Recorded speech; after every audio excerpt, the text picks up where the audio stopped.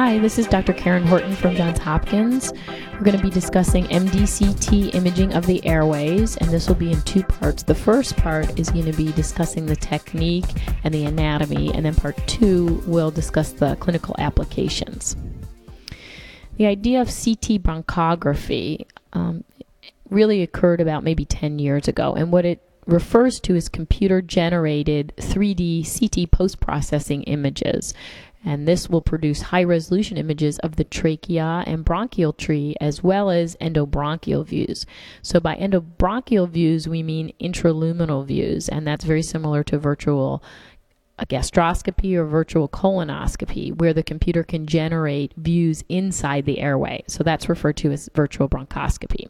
When you use the term CT bronchography, that refers to a more general term in which you're using CT to look at the airway. And that could be either multiplanar reconstructions, axial imaging, volume rendering, or endoluminal views, which is the virtual bronchoscopy.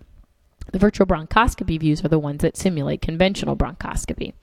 So again, it was first really described 10 years ago, but it's just now gaining new interest as a result of the significant improvements in the computer hardware and software, as well as advancement in our CT scanners. So now that we have multi-detector scanners that can acquire sub-millimeter collimation, we now have isotropic data sets. And that means that our multiplanar reconstructions of the airway will maintain that high resolution in the axial, sagittal, and coronal projections. And by having sub-millimeter collimation, that will also improve our virtual bronchoscopy and our endoluminal views. When we discuss the technique, first of all, you usually do not need to give IV contrast. It really depends on the clinical indication. So if somebody's referred to you for stent patency, to see if the airway stent is in a proper position, or to make sure it's patent, you probably don't need to give IV contrast.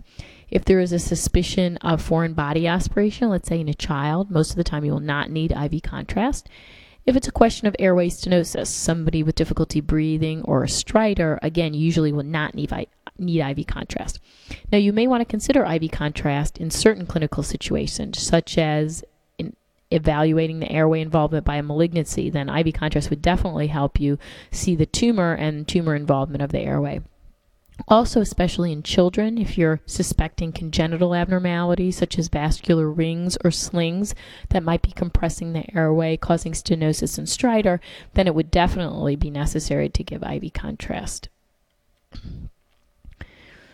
The technique, you really want to use thin collimator settings because you want to have the best resolution that you can, especially if you want to evaluate the peripheral bronchi and bronchioles.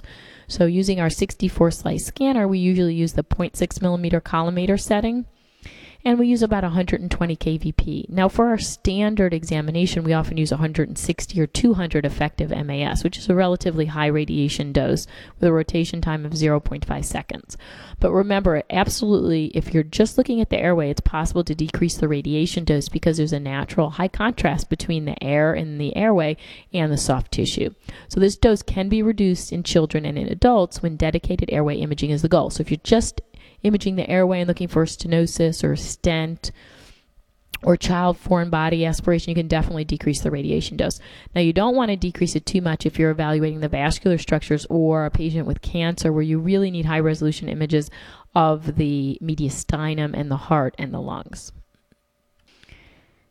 In a study of 23 children with suspected foreign body aspiration, this investigator performed the CT using between 25 and 50 MA, so very low dose technique, and performed MDCT multiplanar reconstructions and virtual bronchoscopy. And you can see in that study the image quality was excellent in almost 40% of the cases. It was good in 52% of the cases. So the vast majority of cases, the resolution was good or excellent. It was only poor in 9%. So that shows in most of the cases you're going to get a good quality or excellent quality study, even if you decrease the MA to 50 or less. Now keep in mind, especially in children, you want to have a good study. So be careful. You don't want to decrease the MA too much and get a suboptimal study, which would require you to repeat it and then double the radiation dose. For children, CT bronchography or CT bronchoscopy is actually very easy to do. It only takes a few seconds because our scanners are so fast, and usually can be performed even in infants who can't hold their breath. It just takes a few seconds, and most of the time they won't even need sedation. Now, usually, especially in adults, we'll acquire the image at inspiration. In a child, we'll just take what we can get and just have them try to breathe quietly. Sometimes you may want to consider acquiring both inspiratory and expiratory images. So, for example, if the patient has a condition called tracheobronchial malacia, or they're suspected of having this condition, then you definitely want inspiratory and expiratory. In this condition, the airway is weak, and when the patient exhales, the airway can collapse. So at inspiration, it may look normal, but at expiration, there will be narrowing. So it's important in that condition to get both inspiration and expiration views. If there's been a lot of problem with stent failure and they can't figure out why, it may be helpful to get inspiratory and expiratory. During expiration, portion of the stent may collapse or bow inward, so that would be helpful. And some people suggest that in patients in which you're questioning a foreign body aspiration, it may also help to get expiration views. Now, for example, if it's a child and you're worried about foreign body aspiration, maybe on the inspiratory views you don't see anything. So you look in the airway and you actually don't see a foreign body. Then it may be helpful to go ahead and do expiratory views. And you may notice that there's areas of air trapping, which is a secondary sign of an obstruction, especially distally. So even though you may not be able to see the exact foreign body, by seeing the secondary signs of air trapping, then you would be highly suspicious and you could direct the bronchoscopist where to go. So once we acquire the data, we usually will reconstruct the data twice. One will create 0.75 millimeter slices reconstructed every 0.5 millimeters, and that we will use for our 3D review. So we're going to be looking at that for our multiplanar reconstructions, volume rendering, and the virtual bronchoscopy portion. We'll also do a second reconstruction of 3 to 5 millimeter slices, reconstructed every 3 to 5 millimeters for review of the remainder of the thorax. You still need to look at the lungs and the mediastinal structures and the soft tissues, and you really don't want to be looking at 0.75. So 0.75 millimeter slices are for 3D, and the 3 to 5 millimeter slices will be what we review on our PACS.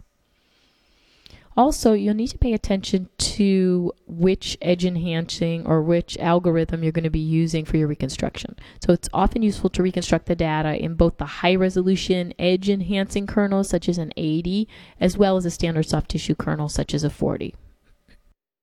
For 3D imaging, we send our thin slices to the 3D workstation, and our 3D review usually is a combination of multiplanar reconstruction, so the axial, sagittal, and coronal views, as well as volume rendering, and then our endoluminal fly-through views, which is the virtual bronchoscopy. In this study by Saratin, they looked at the precision and accuracy of radiologic findings, and they found that it can be improved if you look at the axial images, the MPRs, and the endoluminal views all simultaneously on a workstation. So you want to have your layout that you can basically go back and forth between the axial, MPRs, and the endoluminal views. It's very similar to the format we use for virtual colonoscopy, where we have our fly-through views and our multiplanar reconstructions on the same display. So if we see something on the endoluminal views, we can immediately correlate it with the multiplanar reconstruction views. When you're performing surface or volume rendering of the airway, you also have to choose the appropriate thresholds because this will affect the diameter of the airway. If you use the extreme thresholds, so the center and windowing of the data, you will change the size of the airway. So as a rule, if you're looking for the central bronchial tree, so the trachea, the main stem bronchi, the lobar branches, a -400 to a -600 is usually most helpful. If you're going to look at the distal airways, it may be helpful to change your threshold to -750, and that will just give you a more accurate view of the peripheral branches. Okay, so now we're going to move on to the anatomy. First, we'll discuss the trachea. It's usually around 10 to 15 centimeters long in an adult. It begins around the C6 vertebral body level, which is at the inferior border of the cricocartilage. In most patients, especially adults, the trachea is between 2 and 2.5 centimeters in diameter. And it can be really divided into two sections. The cervical portion is superior to the thoracic inlet, and the interthoracic portion is from the thoracic inlet to the bifurcation, which is also known as the carina. Anteriorly, the trachea is supported by cartilaginous rings, and there's usually between 16 and 20, and these are C-shaped rings, and they're a little denser than the posterior portion of the trachea. In some patients, especially in women, these may calcify and they can be very dense. Posteriorly, there is no cartilage. There's just a membrane, and this membrane is flexible and it changes in shape during inspiration and expiration. So if you look very carefully on a scan in which a patient's breathing, you'll see that that membrane is bowing forward and then becoming straight again. So it bulges during expiration and especially during coughing. So here we have some images demonstrating the trachea. The upper image is in the neck, and you can see it's filled with air. Down a little bit lower at the level of the great vessels, you can see the trachea filled with air. This is the esophagus behind it. Now remember, the anterior portion of the trachea is the cartilaginous rings. In this patient, it's not calcified. You don't see that. This image is just above the carina. You can see the ascending and descending aorta, and this is the membrane in the back of the trachea here. Now, moving down to the carina, the bifurcation of the trachea is called the carina, and this happens at the level of the sternal angle. It's usually T4 or T5, and that's where the trachea divides.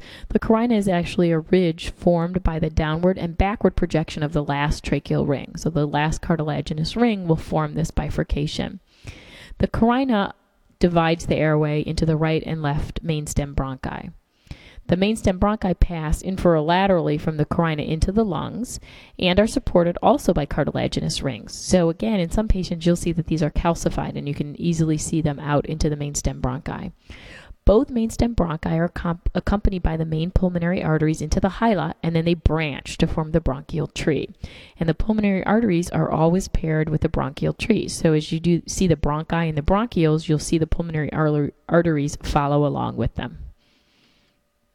Here's an example of the carina. You can see the bifurcation of the trachea into the right mainstem bronchus and left mainstem bronchus.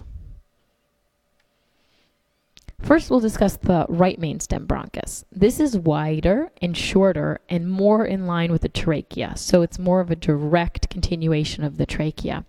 And because of this, this is the preferred site for aspirated foreign bodies. So most of the time when there's aspiration of a foreign body, it will go down the right mainstem bronchus. The right mainstem bronchus then divides into secondary lobar bronchi. We have the right upper lobe branch, then we're going to have the bronchus intermedius, which then divides into the right middle lobe and the right lower lobe branches. Now each of the lobar branches then branches into the segmental branches. So we have posterior, anterior, and apical segmental bronchi of the right upper lobe, and I've listed the middle lobe and the lower lobe. Now in clinical practice, most of the time it's not that important to identify each of these tiny branches. It can become important if you're trying to guide the bronchoscopist to get a foreign body or to do a biopsy. In those cases, it would be worth, pulling out a little atlas and looking at the branching pattern to make sure that you identify the segmental bronchi appropriately. But in most cases, as long as you can identify the upper, middle, and lower lobe branches, that's usually sufficient. So here's an example of the right mainstem bronchus. In the upper left-hand corner, you can see the first branch that's going to come off is the branch to the right upper lobe. Next, we have a little segment without branches. That's the bronchus intermedius, which then will give branches to the middle lobe and the right lower lobe. The left mainstem bronchus is more angulated and it's longer than the right mainstem bronchus. And occasionally, because it's very close to the heart, the pulsations from the heart can be appreciated in the inferior medial portion of the bronchus during a conventional bronchoscopy. The left mainstem bronchus branches into two lobar bronchi, because remember there's only two lobes on the left upper lobe and the left lower lobe. So we have a left upper lobe branch, which then branches into the left upper lobe and the lingula. And then we have a left lower lobe branch, and then that gives off several segmental branches. Here's an example of the branching pattern of the left mainstem bronchi. Here's the left mainstem bronchus, and he's going to give a branch to the left upper lobe and to the left lower lobe. And this is more inferiorly, then you can see we're getting these segmental branches. Okay, that concludes part 1 of this lecture where we discuss the technique and the anatomy of the airways and the technique for doing virtual bronchoscopy. In part 2, we'll discuss the clinical applications.